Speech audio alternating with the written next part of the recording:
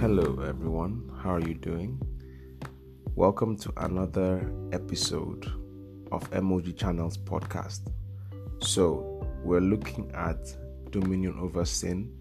Of course, a lot of these things I do stem from the devotionals that we do, the Jesus Vitamins devotionals that we write every single day. Of course, if you want to get access to them, just type Jesus Vitamins on Telegram, or you can go on our Instagram page and type Jesus Vitamins. That means go on Instagram, type Jesus Vitamins. You should be able to access them every single day. So today we're looking at dominion over sin, and I'll be giving you 4 tips or 4 keys that will help you come out of a sinful lifestyle to a lifestyle where you have dominion over sin. So we all began from a place where we were slaves to sin. For me personally, my own experience was growing up loving God so much, but then being powerless to live a holy life. You see, I had a very strong desire for the things of God, but because of my knowledge, I was stuck at a particular level. I ended up doing so many things that I despised in people, and I could not help myself till I came across people who helped me to learn a few things from God's word, and that transformed me even till this day. There are timeless principles that you can practice and share with other people, and they work every single time because they are based on God's word. So the first one is to get born again. Yeah, you heard me, to get born again. You see, there are 2 kinds of men in this life, and one is the person who is called the natural man, and the other person is the spiritual man, or the person who is born again. Jesus said to Nicodemus, unless you are born again, you cannot see the kingdom of God. The kingdom of God is just simply talking about the Holy Spirit who comes to live inside us.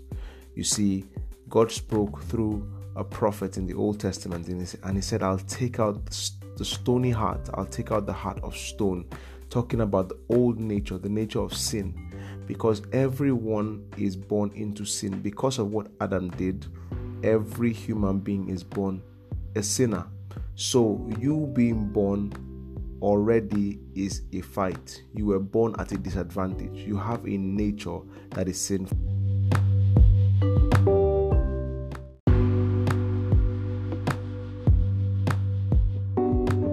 Adam rebelled against God, and that nature that he now had as a result was transferred to us the same way a tree would bear fruits of the same kind. That's the same way that the sin nature was transferred to us.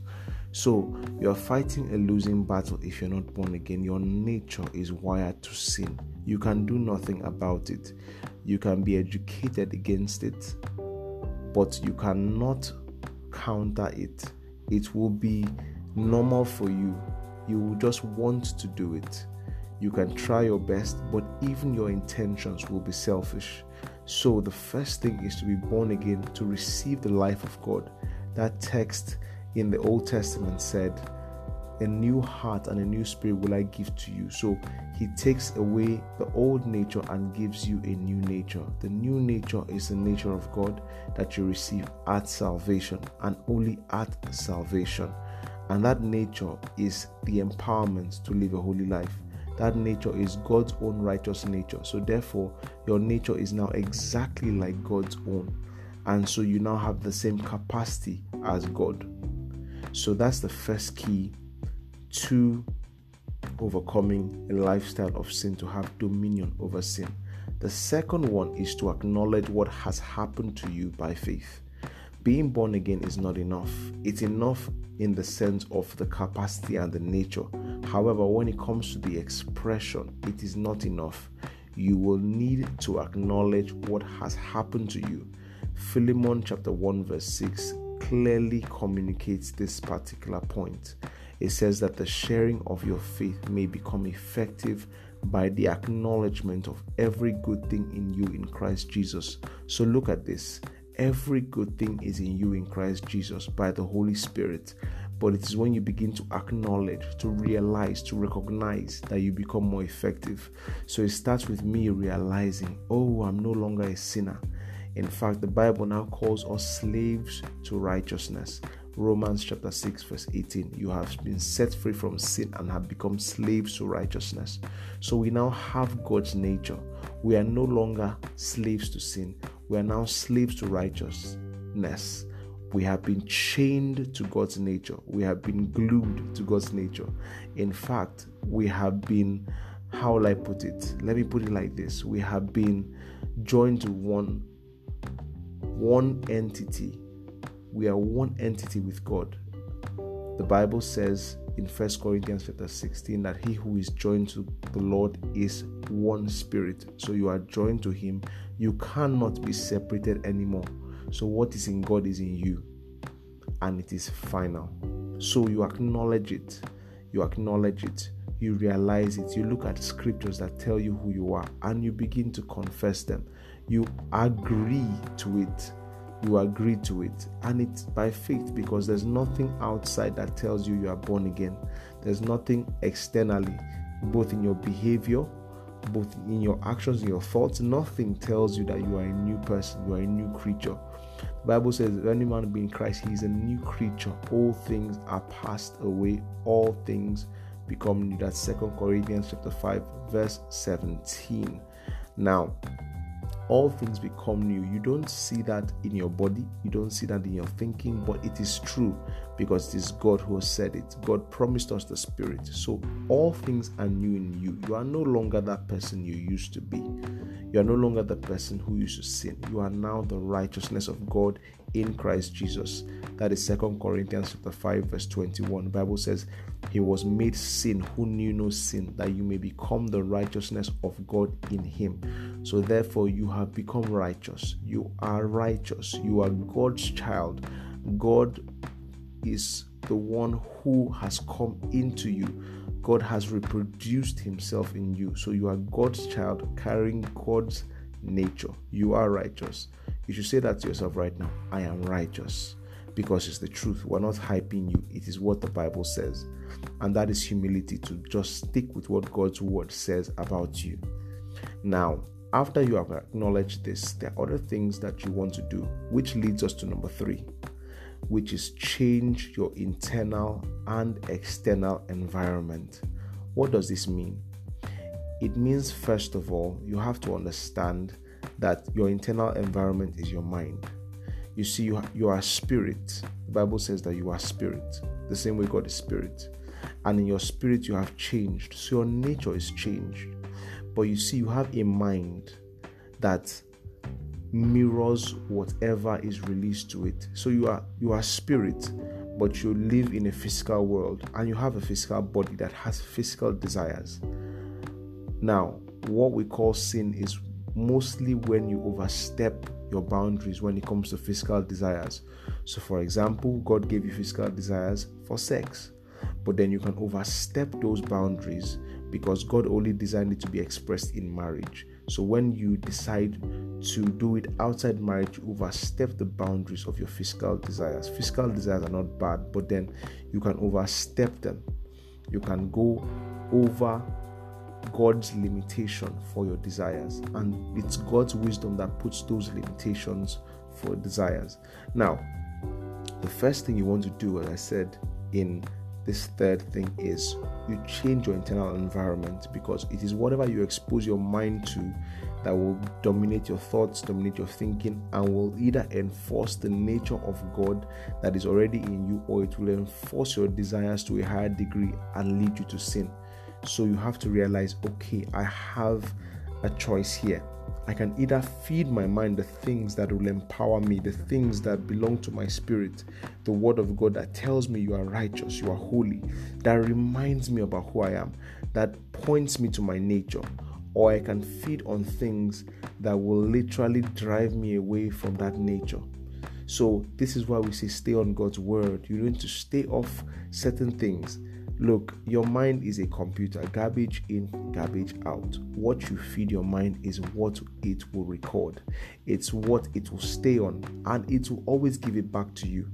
So if you have pornographic magazines, if you have certain friends that make you do certain things because of the kind of language they use, you watch certain movies and things that influence you. These things always influence us. Every person is subject to influence. There is no one who is above influence. So don't ignore just that person that you call a friend, who you realize every time you're around the person, you want to smoke, you want to drink, you want to fornicate and things. There are many things you need to cut off, because you starve the mind of what is not your nature and begin to expose your mind to what is your nature. And what happens is that the life of God automatically flows, and you realize that certain things just die off by themselves. So it's the songs. Don't say songs don't affect you. Please, they do. Don't say what I watch does not affect me. It's a lie. It affects you more than you can imagine. And the truth is that, look, at this stage, if you're listening to this, you may be that person drowning in sin. So don't argue. Do you understand? Don't argue till you've tried it. It's first of all from God's word, but then we're trying to help you to experience this in your life. So you start from that. You clear out the junk, push those things away, push them away, and then feast on God's word. You can do it through sermons and teachings. There are lots of them. And of course, if you ever need any, you can always send us a message on our IG channel, which is at We Are Yen, or the Jesus Vitamins page, and we will get back to you and provide you sermons, teachings you can listen to that will help educate your mind further and further about who you have become in Jesus Christ. So that is your internal environment. But then the external environment, I've already mentioned some elements, which is the people around you, the influence around you. You have to realize there are certain friends that push you to sin. So you want to cut off from certain people for the period where you say, I want to make a commitment to holy living. That's one thing. Cut off from people. You can take a block of time, let's just say 2 weeks, 3 weeks, and say, for this period, I'm going to starve my flesh. I'm going to starve my mind of things that are not of God, and I'm going to stay on the things that are of God. And this includes TV, remove certain things, friends, just block certain things, and feast on who you are. After a while, you just realize that your mind gets accustomed to who you really are. Your mind begins to conform to the true nature that is on your inside, and you realize your desires will begin to change. Your desires will begin to change. You just realize, I want more things of God. I begin to enjoy the things of God. I begin to want to fellowship with other believers. My thoughts become pure again. I see sin and I abhor it. I'm disgusted by it. This is the power of renewing your mind.